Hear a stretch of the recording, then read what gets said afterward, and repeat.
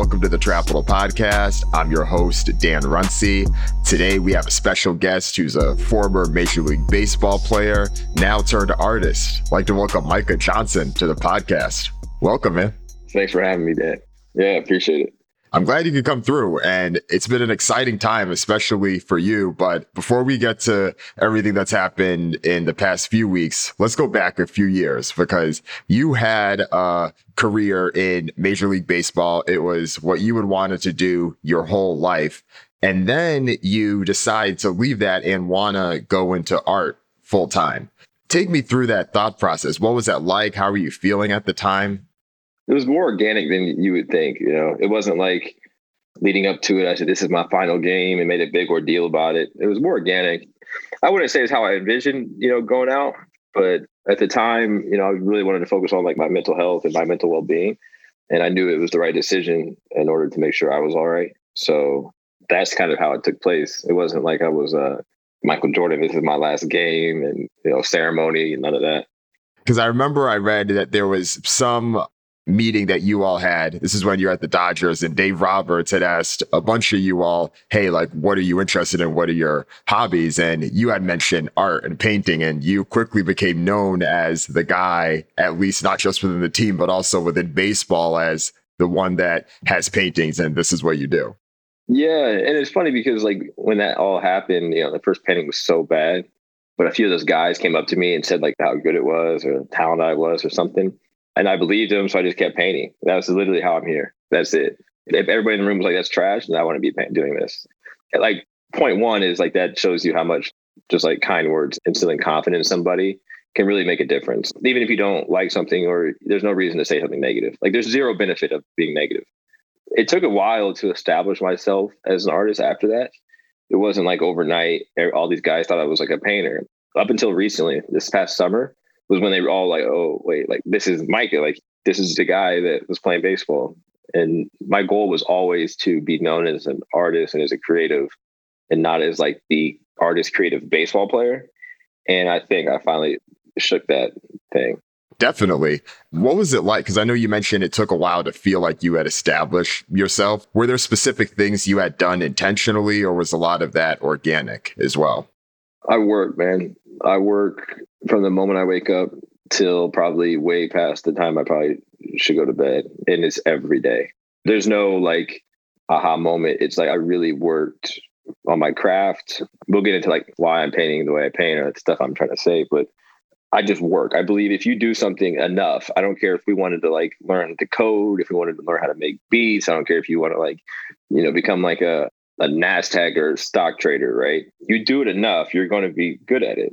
So for the years, like after I retired, I just painted in my garage, and I would get up early in the morning, like, 6, 5 in the morning, paint all day, and do it again the next day. And I still do that because I think that it's practice, but I enjoy it. The one thing I enjoy most about all of this and any success is not the success, it's the whole journey to get there. Like seeing yourself get better in this painting or see yourself making better decisions and things like that. That's what I enjoy.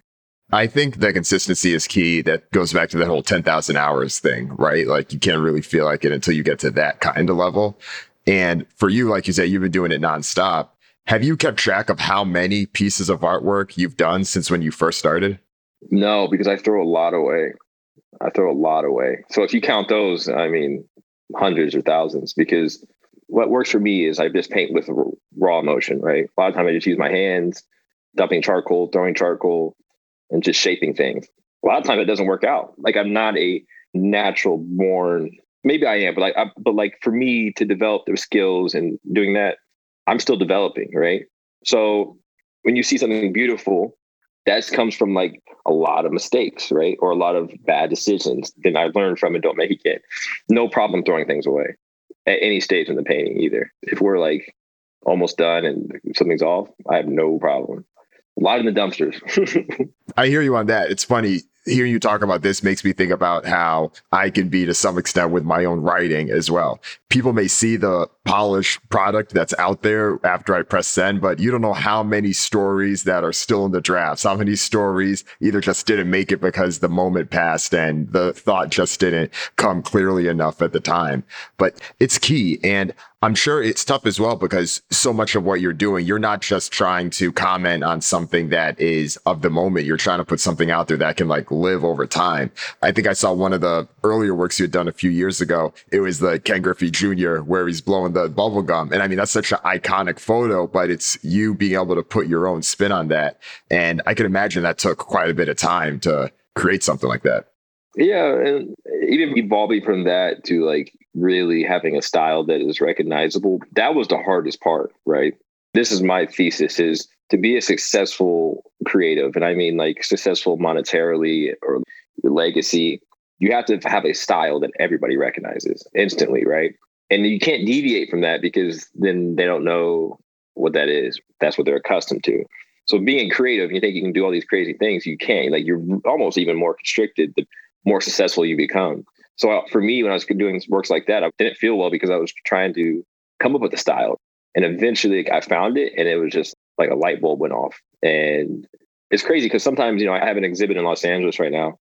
And during that time, I did like a really kind of like hyper realistic oil painting, which, my style is like raw charcoal. And I was like, yo, this is amazing. And I texted the gallery and they're like, I don't know, like this doesn't work really well. And I was like, yeah, I know, huh? Like, so you got to kind of stay in your lane for at least a while. Yeah, it seems like there's a few stages, especially in being a creative. It's like when you don't have your own style at first, you often end up emulating what you see from other folks.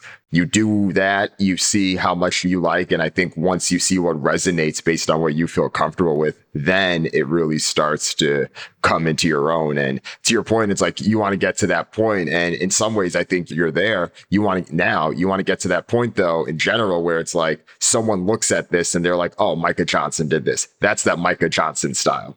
Yeah. And to your point, too, like when you are creating early on, you are emulating people and you're looking at Instagram and all that, right? And I think it's important in anybody's progress or process, whether you're a writer or a painter or learning anything, social media is a tool to use. But then it comes to a point where you got to say, okay, like if I keep looking at this social media and what other people are doing, I'm never going to figure out what I'm good at or what my style is.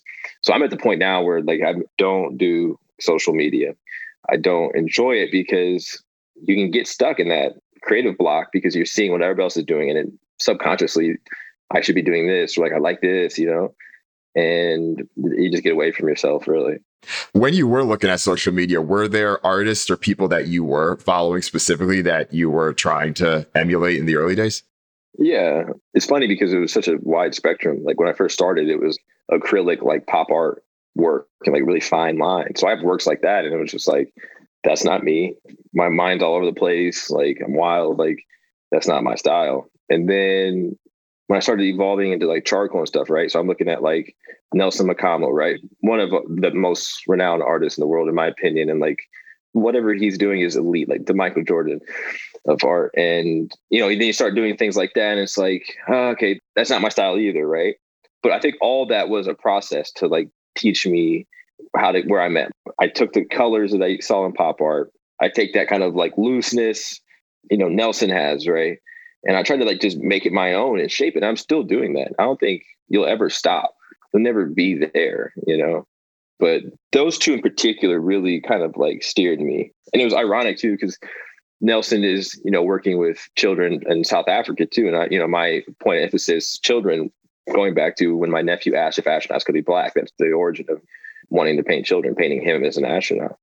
So the pop art with Shelby and Sandy, then you have Nelson Nakamo, two opposing works, right? Two opposing styles. But it's like, you kind of see that influence in me a little bit. Yeah, no, I could definitely see that. And from a creative perspective, I know one of the other common things we're always hearing people talk about as well is who are your customers? How are you able to like build that following, build that base? And I'm sure it's a little different for you in creating fine art. What is that like though? So when I was creating and I was telling you I was lost and like trying to paint all these things, right? I was focusing on the customer and the collector and like what they might want or what might sell or things like that. And I was never gaining any real traction. I didn't feel good about it. And I think people can sense if you're inauthentic. And so when I said I painted my nephew as an astronaut, like I just literally in my garage started painting him with the astronaut helmet on. And I saw what that did to his confidence, and I saw what the way he responded. So that felt right to me. Like, it wasn't like anything, I wasn't selling these or anything like that. It just felt right to me. So what I realized was when people started buying him and then galleries were interested in my work, I realized that being authentic to yourself is what people are going to buy. If there's a story behind it, if you can clearly articulate your messaging behind what you're doing, then people are going to buy it regardless of how hyper realistic something is or how good something is. I think people are buying more so the person in the story than they are maybe technique or whatever that is. The feeling, especially with creative work, that's what sets the tone and helps you stand out. Sure. So with what you've done, you are clearly starting to hit a stride with what you're doing with charcoal, what you're doing with acrylic. And then NFTs come about and you enter that space. When did you first see the potential there to think, okay, I have what I'm doing here. Maybe there's a way to transfer it to this new wave that's happening? It's actually funny because I don't see a way to transfer my art to NFTs. Like, we're talking about charcoal, we're talking about texture, we're talking about like raw emotion and fingerprint. My work doesn't translate. I want my work on your wall. I want you to see it. I want you to like feel something with this big painting at large scale on your wall. My work doesn't translate. And when I first got into space about a year ago, I was like doing like iPad stuff and things like that. And I did maybe like 3 or 4 works like that, right? And just didn't do anything after that because I was like, I wanted to focus on my art career. This doesn't feel authentic to me. So took a break and always wanted to develop a character, Aku, derived from my nephew's question and his passion and whatever. And so I said, NFTs is a good way to do this. So developed a character over months. And what I really wanted to do with Aku was bring it in the terms of what Disney did, treat it as almost like a company. Aku is a company that we brought to the blockchain. So you have creative, you have animator, you have all these components, right? That's how I bring my creativeness to the blockchain versus I'm going to do a painting or things like that. That IP, as we were referring to, like having Aku be a piece of your intellectual property is key because that goes back to the storytelling and that leverages the potential in this because as you've seen with Disney, these characters can live everywhere, whether it's you go to Magic Kingdom or wherever you see these characters, you turn on Disney Plus, you see these characters, you go to AMC, you see these characters. And that's really what you're kind of going for. And it's cool. I feel like there's a huge potential there and you've already been tapping into that. Yeah, exactly. And I think what's interesting now, and I'm always trying to do something that can show somebody that what's possible and then have them do something better. It's all about building and building and building for the next generation and the next people. And you're exactly right. What I did is I have IP. I have a character, and I think it's a character that needs to be seen. And obviously after the first release and the community that was involved all across the world, people need to feel that kind of connection with them, right? And so that IP, I have big plans. Like I'm thinking the exact same way. How can we get him on these shows? How can we get Aku into movies? How we can get Aku into every kid's house, right? Or a kid's room. Like, kids sit there and watch the Wiggles all day. Why can't they watch Aku, this kid who just wants to be a black astronaut, but it feels like he can't? I think everybody can resonate with that story, like feeling like there's limitations to your dreams, like regardless of your skin color. So what we did was I said, okay, we're going to bring this to the blockchain first to prove market fit. That's what NFTs and the blockchain really do. There's a collector base there. You can make money, generate revenue there before going to these productions and these studios, right? And trying to sell them on this IP with this elaborate story and all that. We can just try to establish his character first, establish his IP first, then take that to them and say, look, this is how many people are engaged with this. This is how many people are collecting this. This is the revenue we generated off of 60-second, really artistically done clip. This is what we're bringing you. And that's where I'm fascinated with NFTs or the whole marketplace in general, is that potential. And you definitely made a statement with that. As you mentioned, within the first 45 or 60 seconds, you sold $1 million worth. And then within the total 28 hours that you had it on sale, over $2 million. How did that feel? Were you expecting that? No. I don't ever think about money, man. I never have monetary goals. Even with my exhibit in LA, no idea what sold, what hasn't sold, and no idea what the prices are for my paintings. I don't know at all. Because as soon as you start thinking about money and if you start focusing on that, that becomes like the objective. My objective is to reach kids and whoever, parents, adults, it doesn't matter, reach people. What that monetary value does that you just said, it gets attention from people. It's a new space. What is it? Oh, you're making millions of dollars. It's attention grabbing, which is great. You need that. But I'm more focused on the community that it's built. You had rappers talking about Aku. You had celebrities talking about Aku. You had athletes talking about Aku. You had crypto people, everyday people. You had people that put together just $1,000 to get an Aku. You had a community of people all around the world come together for one day on one chapter. We had like thousands of people in a clubhouse room on a Sunday just having fun. That's what really got me excited. Money aside, that's what really, really got me excited to see the potential here. Yeah, that was dope. You got some heavy hitters there. And like I told you, I think right before we started recording, I had seen so many people that I'd follow that were like posting it, resharing it. And I was like, oh, they got in too. Like, it was really special to see. Let's talk a little bit more about that base and that collective that was able to help push this forward, because you alluded to it earlier. I know one of our mutual friends, Eric Ann, was part of this. She's definitely leading a lot of the efforts in this space. What was that like in terms of being able to use that as a platform to help spread the word and the awareness? What we saw and how the Aku became this thing where everybody across borders was collecting was started with a few of the leaders in the Black crypto space. 36 hours before we launched on Sunday, they started a group chat and said, well, this is our opportunity to put a Black character and a Black artist at the front of a movement, which is NFTs from Jump Street, right? This is our chance to take over, not take over, but lead the way in this new market, right? That obviously is generating a bunch of revenue. So they got together and just leveraged their network and just reached out to people and instantly like, what do we need to do? Okay, cool. What do we need to do? Okay, cool. Because they resonate with the story and it was authentic, What that showed me, and I hope it showed a lot of people that understood what really happened, was Black people generate the revenue. When there's a mass of Black people, we mob, man. Like, that was incredible.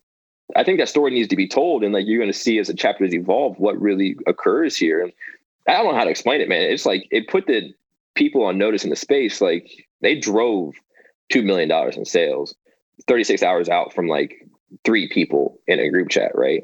That's powerful, man. That's the alpha of it all. It really is. I mean, I think that there's a few things happening. There just had been so many examples of Black folks being the key drivers of culture, whether it is on these new social media platforms. We're just talking about Clubhouse earlier. We were the early adopters and the ones that pushed that to the $1 billion valuation that it has now. And you see this happen time and time again. So the fact that there was this new wave and this new trend happening, and we already saw what the potential was, people being able to support and see the potential and the vision of what you were doing, but also the character Aku and the potential and the vision of what's there.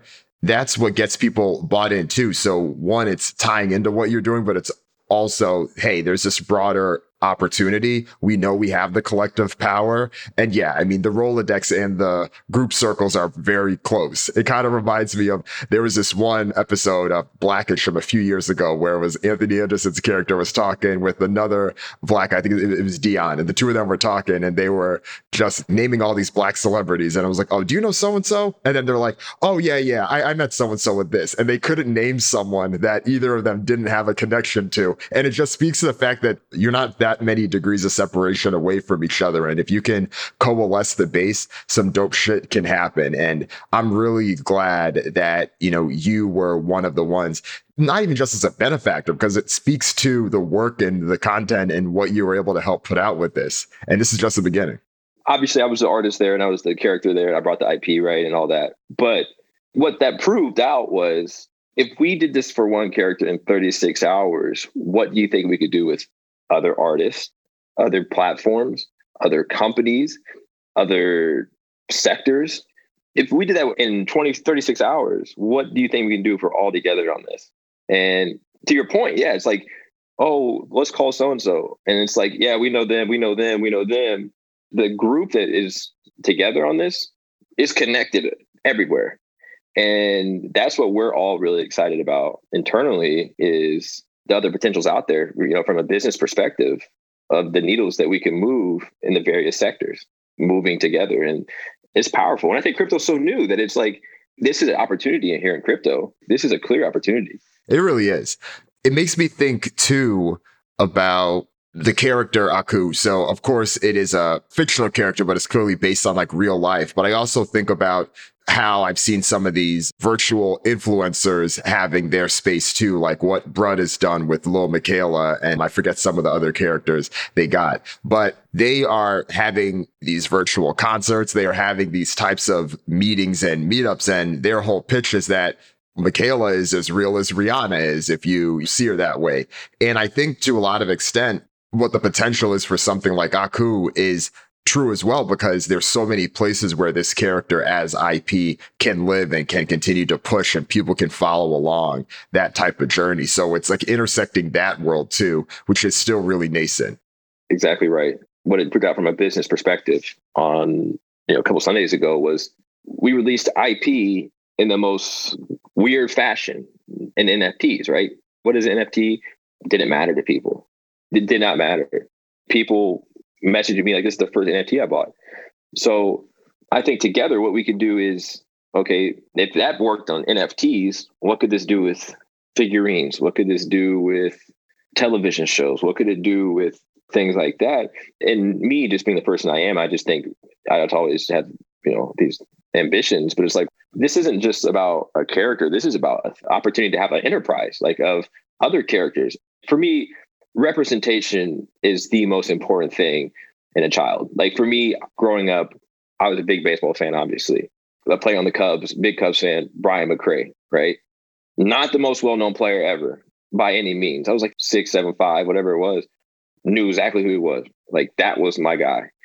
And this astronaut, that gives him that representation, right? Obviously, the astronaut helmet isn't the focus. Like it's not about being an astronaut. It's about this unattainable thing that exists. Playing baseball seems like an unattainable thing. I did it, and I'm 6 foot, 180 pounds from nowhere, no abilities athletically, like the worst basketball, football, soccer player ever. And I did it. Astronaut seems like an unattainable thing. Others have done it. So just showing these kids that gives them hope, especially in a time with social media when it's all like they're on social media at a young age and the kids are saying negative things about them and like just blowing their confidence. I think it's relevant and it's important. Yeah. When I think about the visual aspect and just the ability for the idea to continue to spread, I'm curious if the people who have owned it or even you yourself, are there digital frames or anywhere or anything else up? Because I know you had mentioned earlier, like, your core, you want your stuff to be out there. You want your stuff to be seen. Do you have frames and stuff like that? Yeah, I'm trying to figure out that actually now is because I didn't expect the response on chapter 1, right? Did not expect that by any means. But a lot of people were asking about the frames and things like that. So we're trying to figure out how to ensure they have frames because like the creative team behind it is like putting out incredible things. Like if you had it on your wall, you'd be like, yo, this is wild, Or, like it has to be on there. Like, so that's definitely something that we're looking into. I think it's so new in the space too. Having a frame that links to an NFT or NFT wallet and things like that is still kind of confusing. So I guess from the outside looking in a bit, because you, of course, are working at one aspect of the NFT world, but there's all these other things happening, whether it's NBA Top Shop or what artists are starting to do where they're starting to release music or have things. Like I even saw Hannibal Buress has a few of his old comedy sketches that he's putting out there. What is your thought on some of the other ways that you're seeing creatives or companies putting out NFTs? Look, I think the future of NFTs is not going to be in the thing that it is, the forward facing thing that it is. I think the future of it is going to be in the accessibility and, the maybe it's gated content or content creation, ownership and provability. I think that is the future. Music's getting there, right? Music, I don't envision a world anymore where music won't be tied to some kind of NFT in some way, shape, or form. It's designed for music. I also think it's designed for content creators. If you think about it, content creators for so long have been posting stuff on Instagram and YouTube, trying to get these followings to get ad revenue that is a very, very, very, very 0.00% of what the actual company is making. So NFTs fix that. So I think that is the future that you're going to see here. Right now, everybody's just getting in, trying to figure it out, right? Which is part of the process. You might not like some of the stuff they're putting out or things like that, or people might think it's like weird looking, but it's all part of the process, figuring it out. Then as everybody starts figuring it out, you're going to see a bunch of innovation, incredible amount of innovation. Yeah, that's a good way to look at it, because I think in your space and in a few other creative spaces, the assets that you were creating still held tremendous value in the real world. And these are things that could appreciate in value, and the market recognized that. For musicians, it was the exact opposite, where we saw this decrease over time. And as technology made it more abundant, it became less valuable in terms of just how much you're getting paid per stream. So when I'm seeing artists that are doing more creative things, putting it out there, it leverages what's there, but it also flips the dynamic back to what it was back in the days when they were selling CDs and they were taking home $5 for every $20 sale of the CD. Or to some extent, I mean, I think that the NBA trading cards probably fall a little bit closer to the artwork piece where, you know, if you had the valuable Jordan rookie card, it can appreciate in value over time and stuff like that. So I agree with you. I think the biggest value add opportunity seems to be for the creatives that were creating art that was marginalized in terms of its value thanks to technology in the past decades or so. And one sector, you know, I'm building out is sports and athletes in general, not necessarily sports. Like what NBA Top Shot is doing and what they're going to be doing is massive. They're elite. But there's another side of it. They came in at the very top level. And it's very difficult to come in at that top level, like the Fanatics, where they're getting licensing, you know, it's expensive. They came in at the top level, and what they're doing and what they're going to build in the future is always going to be there. I don't think that's a bubble. Don't let these people fool you and try to get you to sell your cards. That's not a bubble. Roham, what they built is serious. But there's another aspect that I'm interested in as a former athlete who wasn't a superstar, but had a small window to leverage what I could do off the field to make money by leveraging my likeness. And that's what I'm building out now, is a platform that allows individual athletes to come out and tell their story, share their content, help them create NFTs if they don't have some creative direction, and let them monetize their likeness. That's kind of where I'm at and kind of where I see the need just from my experience. That's interesting. And I think that honestly, in some ways, aligns up with the music aspect to some extent, if I'm just kind of connecting the dots, because if you are an athlete, either a current or a former professional athlete, you have your story. There are people that would value to hear that story. But right now, at least most of the people would go the traditional route where it's like, let me try to get the interview with X person, and they're the ones that have the IP from that. They're the ones that own everything from that. So if you could own that, and I think we see some of this shifting where it's like, okay, you see LeBron has Uninterrupted and Spring Hill and a few of the others. Oh, there's tons of those. There's tons of those, and maybe not on LeBron's level, but just from conversations, there's tons of those. More so than ever, athletes are thinking off the field. Like I'm answering texts all the time from teammates, athletes, like, what's Dapper Labs? What is this? What is this company? What does this NFT do? What does this tech do? Right? More so than ever, they're empowered to make money off the field. And it's great to see. It's just that the content distribution hasn't really caught up yet, which, you know, was an area I said, okay, this hasn't caught up yet. Obviously, I've been in the NFT space a while. This is what we need. And, you know, brought on one of the best content partners in Shadow Lion, co-founded by Tom Brady. Gilad said, okay, let's go get content. Like, let's take your abilities to get content. Let's take my abilities to understand the need from an athlete perspective, but also what we can do with that content. And let's help these guys. Let's build this and help them monetize their story. Tell it how they want to, too. Yeah. That's great. I like that. It does seem like, I know you mentioned that first and foremost, the art piece of this is what you enjoy most. This is what you want to do. But naturally, there are more business or opportunities that you do want to be able to expand to. And especially, I'm sure you probably got more inquiries after Aku and that NFT blew up. What do your days look like now? Because I'm sure you probably still want to spend as much as your day creating and thinking about what the evolution of your art will be, but you also are a creative entrepreneur and there are other administrative tasks that I'm sure you want to do. I'm building, man. It's right now it's build mode, and that's it. My art blew up last summer and I dedicated my time to that. Like I was painting all day, getting better. And I said I was going to take a break. Well, Aku happened. Edge happened, the platform I'm building. Other opportunities presented itself, right?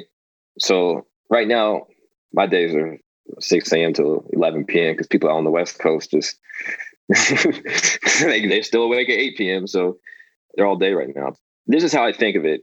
You have sprints, then you have breaks, like like the Indian runs you used to do back in like gym class, where you have to like the leader have to sprint up, then you would chill for a minute. Right now, I'm in a sprint, and then hopefully I could take a break. But right now, there's a lot of chances to build and bring people along with you and do something that could benefit a lot of people and benefit my family. So each day I wake up and I don't think anything of it. That makes sense. It's like if you are someone that is a creative in this space, there are going to be moments where, okay, there's a stride to hit right now. And in order to set things up for the future, whether that's decades, generations, you got to kind of take those opportunities and ride them and maximize them when the window of opportunity is there. Yeah. Even with Aku, like that's moving a lot faster than I expected it to move, right? Obviously, I had every vision in place, but it's moving a lot faster than I expected. Getting that whole entity in place with people that actually know what they're talking about, what they know, how to push product, how they know how to get it on the big screen and different things like that, which I believe is what great businesses do and great like founders do is they say, okay, I'm not good at this, but I need to get this person and this person and this person. And personally, I'd rather build something amazing and retain less equity than have a bunch of equity of something that's just average. It's interesting because I wonder if other artists would feel that same type of way. And in some ways, it's a bit refreshing to hear the balance because I feel like there's so many creatives that, they'd rather own the bigger slice of the smaller pie and have more control as opposed to. Which is fine, which is completely fine. Like, because they're artists. Like, I would love, like, if my brain worked, I could just paint and think, but my brain's everywhere, man. I'm just wired where I just go and drink coffee all day. I admire that, honestly, that people just paint and they can do something. Like a perfect example would be like those pop artists I was telling you about. Their style has never changed. Like they know exactly what they're doing and everything they do is the exact same quality, same look. You know exactly whose work it is and they're incredibly successful, worldwide renowned. I admire those people because I'm like, that's really impressive. But for me, I look at it more as from the business perspective, art business. NFT is just a perfect timing, man. I feel like I was born in the right time where I can infuse both of those together somehow. It really is, man. It's dope. Let's fast forward 5 years. What does the Aku universe look like? What are the other ways that he is being involved? What are the other ways that he is being seen and immersed with the world? In 5 years, I mean, I've been very disappointed if Aku's not a motion picture, but also very disappointed if there's not a venture arm from Aku Inc. that can invest in companies. And this is my thesis behind that is I want to invest in companies that my grandparents who were born in like the deepest South ever, like middle of nowhere, would be like, there's no chance you could ever be on the cap table for that company. And that's my thesis behind that venture arm of Aku Inc. And then I want to build Aku Inc. to where it's not a character, but it's an enterprise of characters, of programs, of platforms, led by a Black founder, led by Black characters. I don't think that is far-fetched to think. That's my complete vision, to be honest with you.